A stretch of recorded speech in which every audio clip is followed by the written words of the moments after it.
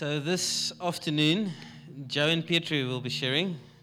I don't want to share too much, but it's been you can post this year. It's been a couple that's really inspired me over the last while, just the way that they've served God and gave themselves to the household that God has put them in, despite some really tough circumstances. And a couple that's really praised amidst the storm. So they're testimony of what we believe God has spoken to us. They're really testimony of that. So with expectant hearts, let's open up our hearts and hear what the Lord is going to speak to us. So Lord, I thank you for Joe and Petra, and I thank you for a couple that are pursuing you with all their hearts, Lord. Pursuing you with all their hearts, Lord. And I pray as they share from their story, their lives, but more from what you've placed in their hearts. Lord, I pray that we'd be able to hear what the Spirit is saying through them this afternoon, and that we would respond accurately, Lord, to your call, to your conviction. We know that you've purposed this time, God, and we want to respond to what you want to do in and through us. So with humble hearts, with open hearts, we want to receive your word, and I pray that it would cut this afternoon. In Jesus' name, amen. Okay, thank you so much, Kevin, for the opportunity. Elders, I'm Joe. I'm also a son of God, and also experienced that happy day when my sin was washed away. And I'm also a son in this house, and that's very much what I want to speak to you about today. So as a church, we've been discussing a couple of weeks back Haggai chapter 1. And if you weren't there, or if you can't remember that, I just want to recap by reading a couple of verses as an introduction to the message. Haggai chapter 1 from verse 3. You can follow along if you want to, or just listen. I've just shortened it a little bit.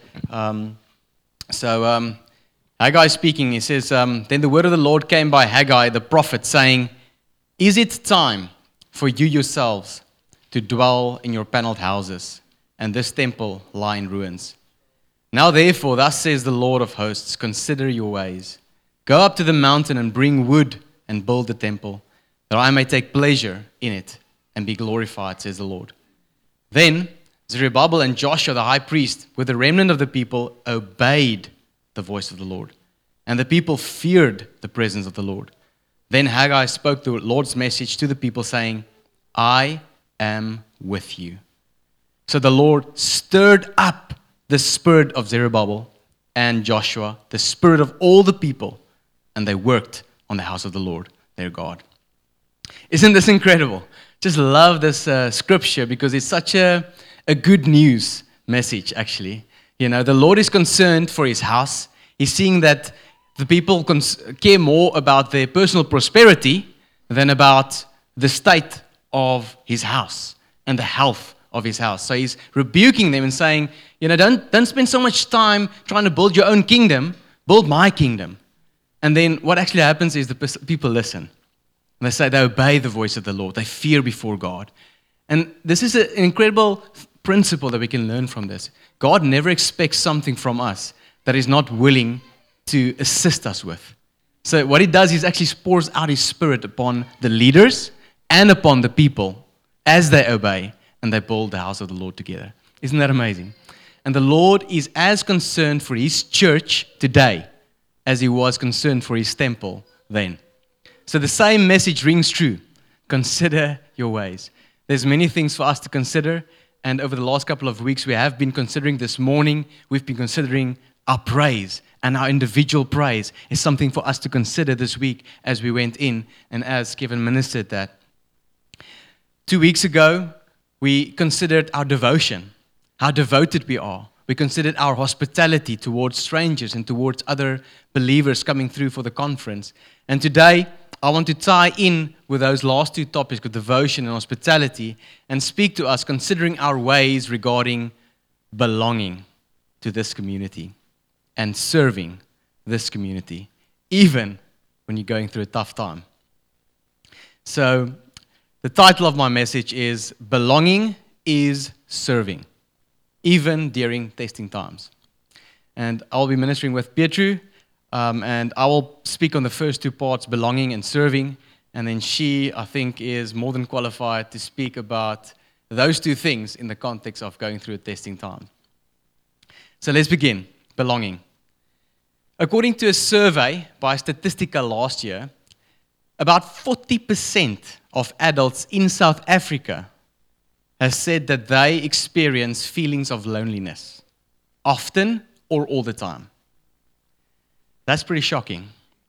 And sadly, it's also true in the church. A lot of people experience loneliness.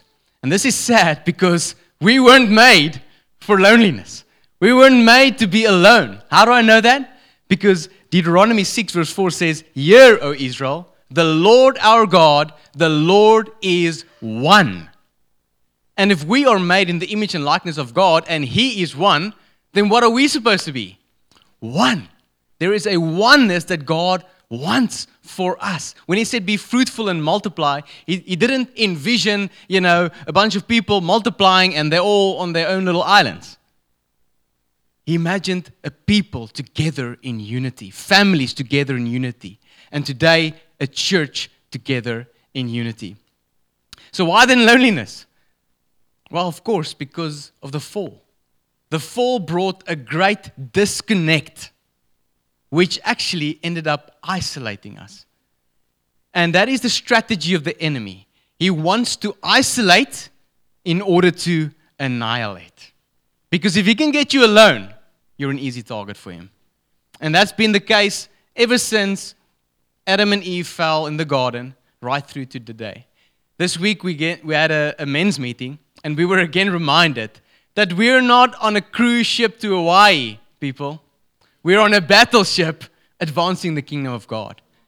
And what happens is if you end up forgiving this, you're like David, that stayed alone at home while his troops were busy fighting on the battlefield, advancing the kingdom. What happened to him? Ended up committing adultery with Bathsheba, killing her husband. That happens when you isolate yourself and you're not engaged in the battle.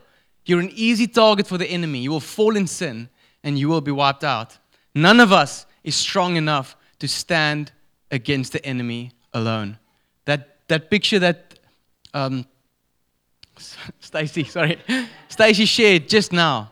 I don't know if she's been snooping at my notes. I actually wanted to play that video clip, that exact thing that she described from the movie 300, of the guys in the shields going together and the one that open up and the one come out with the spear.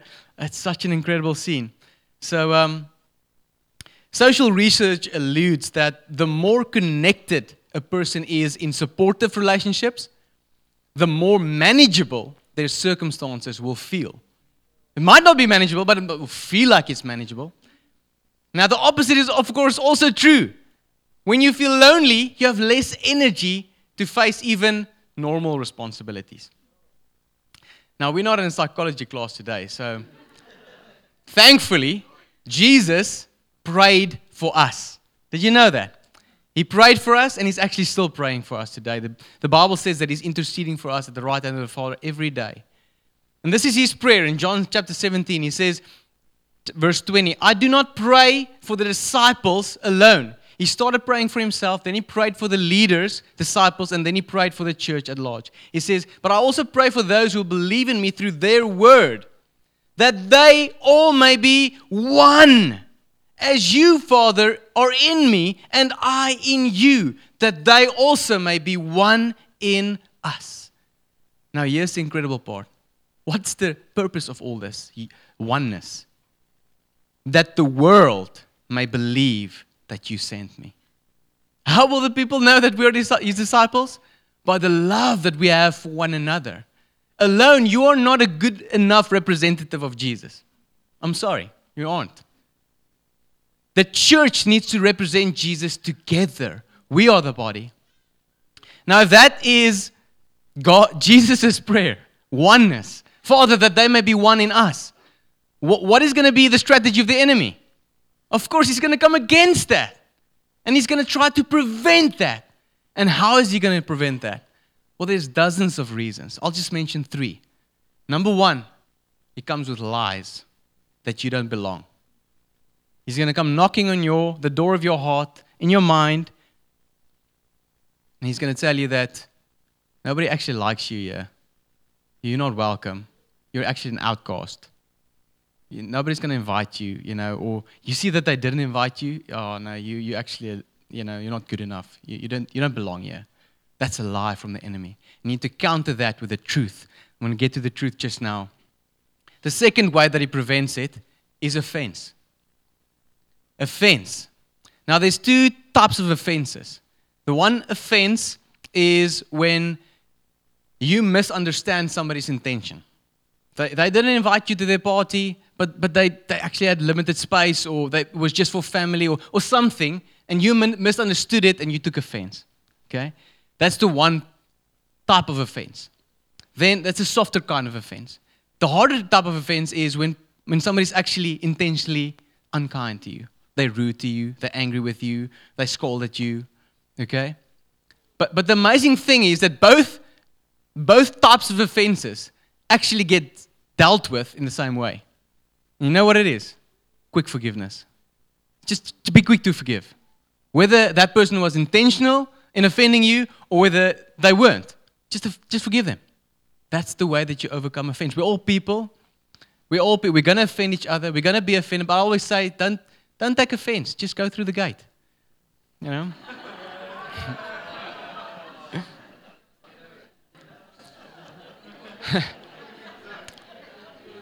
And the third way that the enemy tries to prevent oneness is busyness.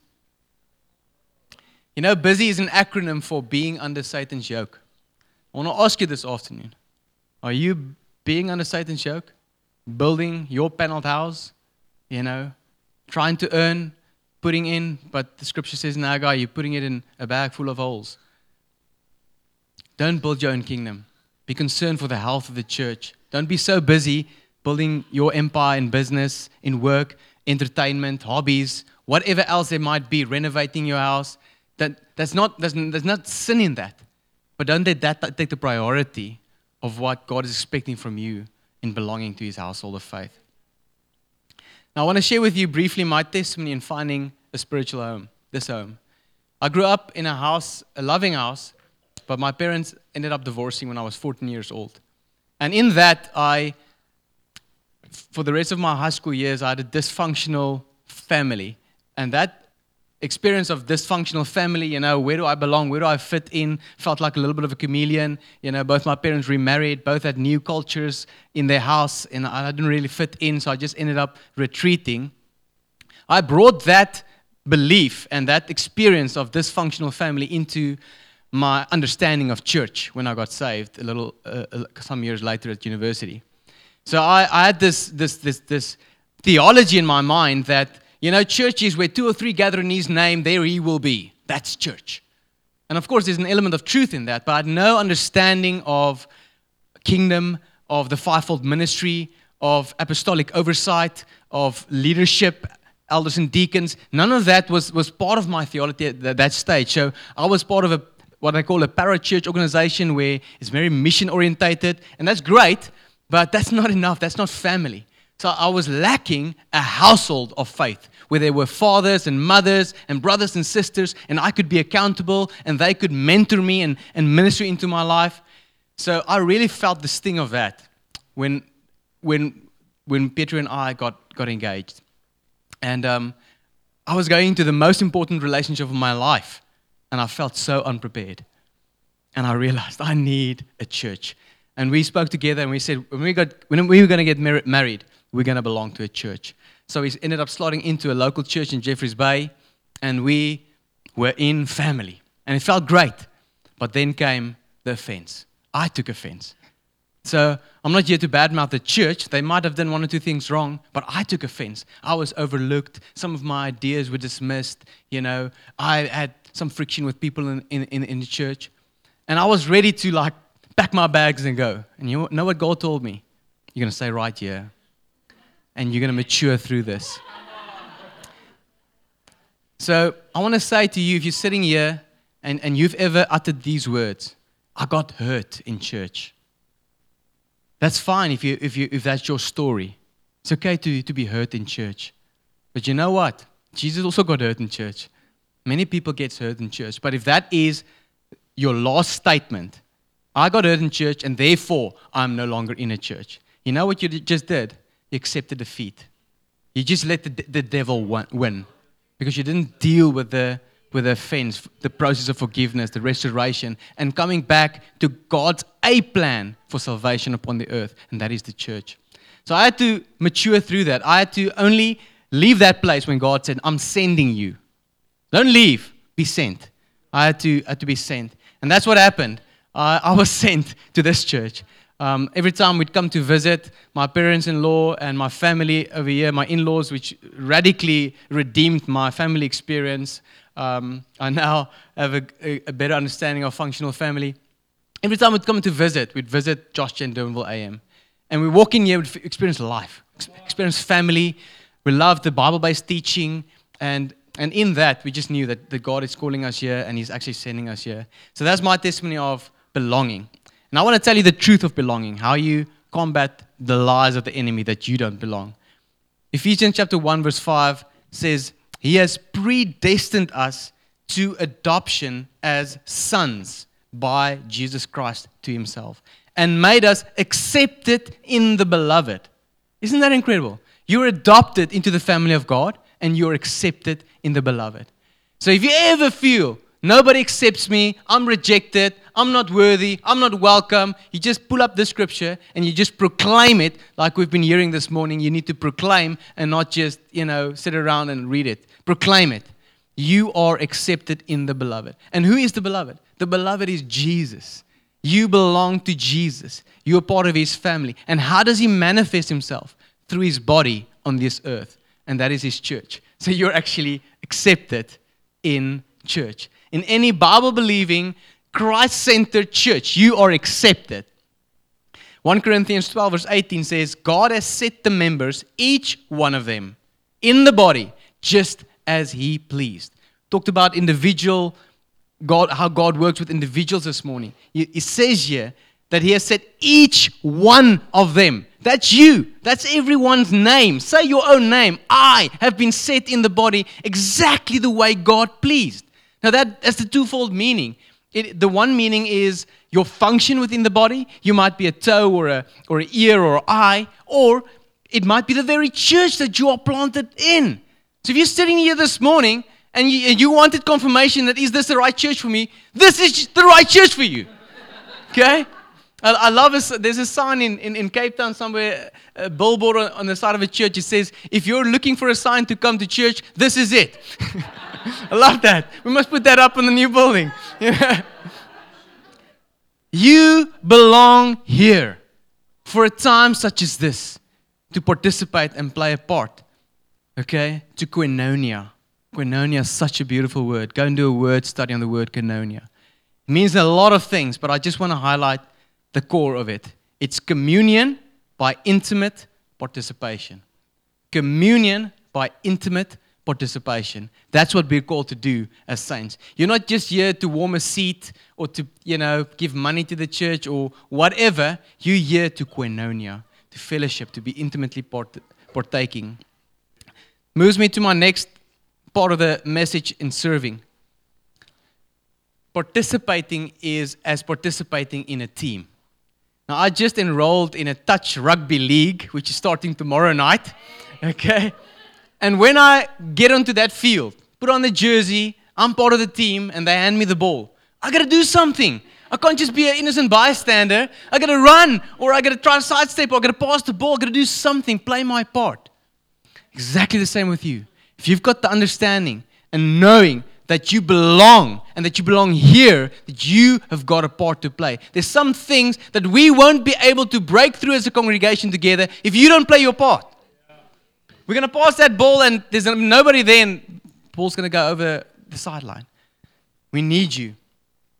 After the foot washing that Jesus did, he spoke this to the disciples. He said, a new commandment I give to you, that you love one another as I have loved you, that you also love one another. Now, this is interesting that Jesus is saying this is a new commandment because it isn't really new. Just in Leviticus 19, verse 18, it says, you shall love your neighbor as yourself. So how is this now a new commandment? Well, the new part is the part that he added. As I have loved you. And how did Jesus love? He went above and beyond love for himself. He loved others more than himself by laying down his life. And in this, Jesus is calling us, his disciples, and saying, this is the kind of love that I want you to have towards one another. Not just love yourself, love another as you love yourself. No, love another more than you love yourself. We are to be ready on all occasions to love one another. And that love is a verb. It's serving each other. That is how we go up the mountain, like Haggai says, to gather wood to build the house. It's a beautiful analogy of building the house. How we build? Build by loving each other. The Son of Man came to serve, not to be served. And if we are to model Jesus, if we are to model a blueprint for church upon the earth today, then we need to follow this model. So practically, what does that look like? Just quickly. We can serve on a Sunday. It's part of your comm roster. We can host comm. You can take people a meal when they're going through a tough time, or when they are moving house, or when somebody is sick. You can invite people over. You know, the Bible says He sets the lonely in family. Ask God, show me somebody in church that is lonely or that I need to invite, and invite them over for a meal. It's a practical way of serving the family. Spiritually, number one, I put you at tithing. I put this on the spiritual side. Why? Because tithing is actually a spiritual thing. Yes, there's a practical element to it, but there's a spiritual thing that you acknowledge that your provision comes from God by tithing. And then you're actually investing into the church, saying, God, I want to see this house grow. Another spiritual way of serving is in ministries. You know, sound, worship, Josh and Kids, Mom's Group, the pre-prayer. I pray to God that the whole church would gather a half an hour before church starts for the pre-prayer. It's such a way to prepare your own heart for the service and to participate in the spoils of the breakthrough that we will get together. And not just praying there, but praying for individuals during the week, sending an encouraging message. While we were going through our trial, my good friend Kobus de Wet that shared this morning, 3 or 4 times I received a voice note from him. Just, Lord Jesus, I just come this morning, I pray for Joe. And he would carry on, just praying for me. It was such an encouragement. Do that. Why? Because the person on the other end receiving can agree with that prayer and say, Lord, I take a hold of what this person is praying for me. And then lastly, come with a word for each other. I'm so encouraged when people like Stacy come here prepared for a meeting like this. They're saying, I don't want to just come and receive the meeting. I want to say, God, what do you want to do this morning? I'm like ready. I'm on my battle array. I've got my shield. What are we going to do? How are we going to move forward with breakthrough? Who are we contending for this morning? For a better understanding of you, to see more of you, to understand more of you, to have more of you. Come ready to give a word. Okay, and then lastly, just want to say to those that's been in church, so many years. Jesus ends this message to his disciples about love. He says, if you know these things, blessed are you if you do them. It's not good enough to just know. Some of the things that I've been speaking to you, like somebody asked you after, how was the sermon? Oh, nothing new I heard. A lot of us have that experience. Nothing new. Well, are you doing it? Are you living it? Okay, and then moving on to the last part of our message, testing times, because belonging and serving is true even when going through a tough time. When I was in church in university, I used to look at the people in church and they were always happy. I felt so, weird about it because they're always smiling, and I'm saying, there's nothing wrong happen for these people. Why are they so happy? I only realized later that there's actually a difference between happiness and joy. Happiness is external things that happen that you wanted to happen. But joy is you tapping actually in from the Lord. And they were joyful. They were happy not because nothing went wrong, but despite things going wrong. And we as Christians and the church are not exempt from suffering. In fact, Jesus actually assured us that we will suffer. In John 16:33, he said, these things I have spoken to you, that in me you may have peace. That's the peace that transcends all understanding. Paul writes about. In the world, you will have tribulation, but be of good cheer. I have overcome the world.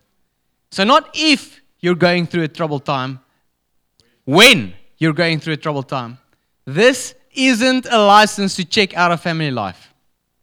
Many people, they say, I'm going through a tough time, business is very busy, I can't come to or this is happening, or whatever, I can't come to church, I've got to do this or that. Don't check out of family life when you're going through a tough time. You need to especially know then that you belong and even serve as far as you can. And with that, handing over to my beautiful wife.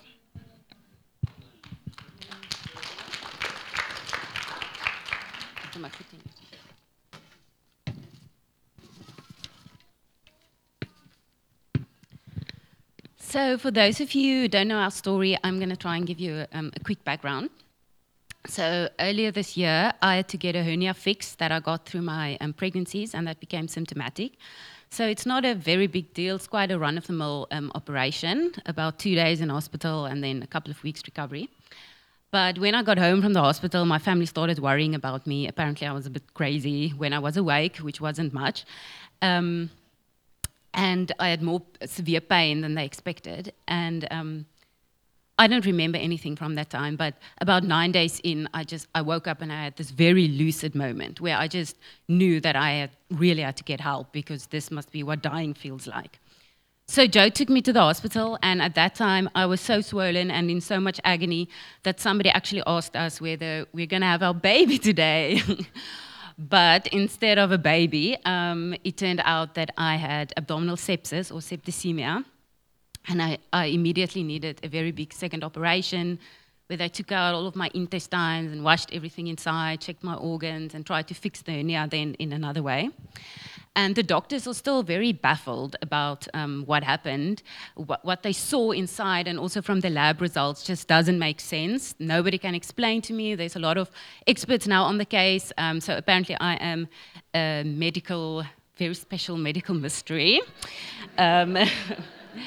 But yeah, so then obviously I had to stay in hospital for a long time, quite a bit of it in the ICU, actually in Marilet's ICU. I had more complications, more reinfections. They had to drain almost a liter of fluid from my lungs and from all other areas. I looked like an octopus with all the drainage pipes coming through me. And then I eventually went home, but unfortunately I was not getting better. In fact, I was getting worse. So I had to go back to the hospital another 10 days. Eventually they found another big abscess, which they had to drain. And when I then returned home, I still needed medical care on a daily basis. So at that stage, the doctors warned us, we're not looking at weeks of recovery anymore. We're now looking at the best part of a year. The sepsis really just broke down my body, affected everything from my digestive system to my hormones, my memory, my teeth. I even lost half of my hair, and I just really had no energy, and I was in pain a lot. And because my body was fighting this infection so fiercely, it didn't pay enough attention to healing the tissue that got damaged through the operation. So I now have a new hernia, and I might need the same operation or that's the only way to fix it, is through the same operation that actually killed me the first time. But so what made this especially challenging for us is the fact that we have 3 little girls at home. The oldest one is 7, the middle one was 4 at the time, and the youngest one had just turned 2. I'd actually weaned her just before I went to hospital. So we were still very much joined at the hip. And they were all very traumatized to see me looking so bad, and I even smelled bad because of all the pus that they were draining. And I just couldn't take care of them, even when I was at home for a very long time. Even now, I can't do everything that I used to do. My smallest one, I think I was separated from them for about 24 days when I was in hospital. And my youngest one was actually so freaked out by the situation at some stage that she didn't want to be alone with me. She would cry for Joe, and then she would call him Mama. It really hurt my mommy feelings. And poor Joe at some stage had to consider who his second wife would be, because he was looking at raising these kids on his own. True story. Yeah, so that's in short some of the challenges that we faced this year and in some regards are still facing. And now Kevin made an example of us, of people who continue to stay faithful and participate in family life. And that is true. We didn't step back. We continued to give the little that we still had to give. But that's only a very small part of the story. The biggest story here is really how we were served and how we were supported by this family. You guys are the real heroes of the story. So, like I said, I had big memory gaps, but I do remember bits where I would just open my eyes in hospital and there were just people praying for me, encouraging me, sending Joe, or encouraging him. So we had a lot of prayer support, emotional support, but also a lot of practical support. People just showed up. They helped him to take care of the girls. My blood family couldn't handle all the need, this long, extended need that we had anymore. Help him take care of the household, food. We got so much food, and I didn't eat for quite a while, so my mom started freezing it, so I think there's still 1 or 2 meals left in my fridge. And this was not the first time we've experienced this type of love and care from this family. We had 2 of our babies in this church. We've gone through other times of illness. We had death in the family, and all of those times we were really so well supported. When our 3rd girl was born, I think we had something like 12 lasagnas. And some of them were so huge that it could feed us for 2 or 3 meals. So we just had lasagna for days. And then again, when my father-in-law passed away, there was a string of lasagnas. So lasagna really became this symbol to my family of love and support. When my girls see lasagna, they would ask, who in church brought this? So if you want to know who makes the best lasagna in church, you can ask us. But this really reminds me of the scripture in John 13, where the disciples asked Jesus, how will people know that we are your disciples? Now, as I understand it, in those days, they used to wear something to physically show that they were followers of a certain rabbi. So they wanted to know, like, what should we wear, to show that we are your disciples? And you all know Jesus' famous answer, by your love for one another. They will know that you are my followers. So this is like the uniform we wear, is the love that we show for one another. And it's a testimony that goes out before us. My midwife told us that if she knows that that her new parents are from a Josh Gen or a Shofar congregation, she knows that she's not worried about them because they will be well supported. That's a testimony. That's our uniform showing. And one of my friends she knows Jesus, but she hasn't quite decided how dedicated she's willing to be. She saw how well we were supported during this time, and at one point she actually told me, maybe I should just join your church. And again, it's the uniform showing. So back to serving during a trial. Yes, we gave the little bits that we had left to give. But the reason we did this is not because we are amazing or exceptional or we were trying to prove anything. It's because we truly belong. And I want to compare belonging to breathing. And I'm so glad that Kobus and Greg demonstrated this earlier. When you breathe, you need to breathe in and you need to breathe out. It's inhaling and exhaling, and both are equally as important. You need to do both to live. And belonging is serving and receiving, serving and receiving. You cannot do one. You cannot survive in the body if you only do one. Another comparison that I'd like to make is being a household member or a family member in a house. You have certain chores that you need to do. You need to unpack the dishwasher or clean your room, whatever. But then you also get privileges in that home. You're being taken care of in that home. You get your food and your shelter, and you get to have a shower. You get love and support and protection. Now, if you were only a guest in that house, you would get many of these privileges, but without the responsibility. Nobody would ask you to mow the lawn, right? And the reason for that is because you don't belong there. So you don't have to take responsibility. You're only a guest. But on the other hand, if you were only a servant, then you would need to, by definition, serve, but you don't have access to all of these privileges. Again, because you don't belong there. So true belonging means responsibility and serving, but then also access to all of these household privileges. Yes, so in that same way, when we are part of this body, we need to do both. We cannot just inhale, inhale, inhale. That's called hyperventilation, and it will actually make you dizzy and weak. You need to exhale also. You need to serve. Yes, and even the receiving part can sometimes be difficult if you're too proud or if you've built up walls. So it's, for some people, even that may be a challenge to receive also. So that's the end of our message, but we really felt on our hearts that we need to minister to people this morning, especially people who feel that they don't belong. And you may listen to this and you're like, yes, but I don't belong. I might never belong. And as Joe pointed out, that is a lie. And the enemy wants to use that to weaken you and to weaken the whole body. And there are two specific groups that I feel on my heart today. The one is those of you who might listen to this message and you're a bit offended or hurt because you've gone through a trial and nobody lasagnaed you like we were.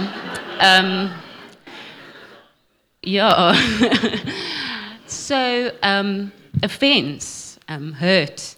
And it might be that your lenses were a bit tainted and you didn't see what was coming your way, but it could also be that you fell through the cracks. It happens. And as a member of this household, I would like to apologize to you on behalf of everyone. But as Joe said, the fix for that is quick forgiveness. But more than just that, it's also repentance. If you allowed that offense and if you allowed to build up walls and these walls would then actually prevent you to see or receive anything that is coming your way.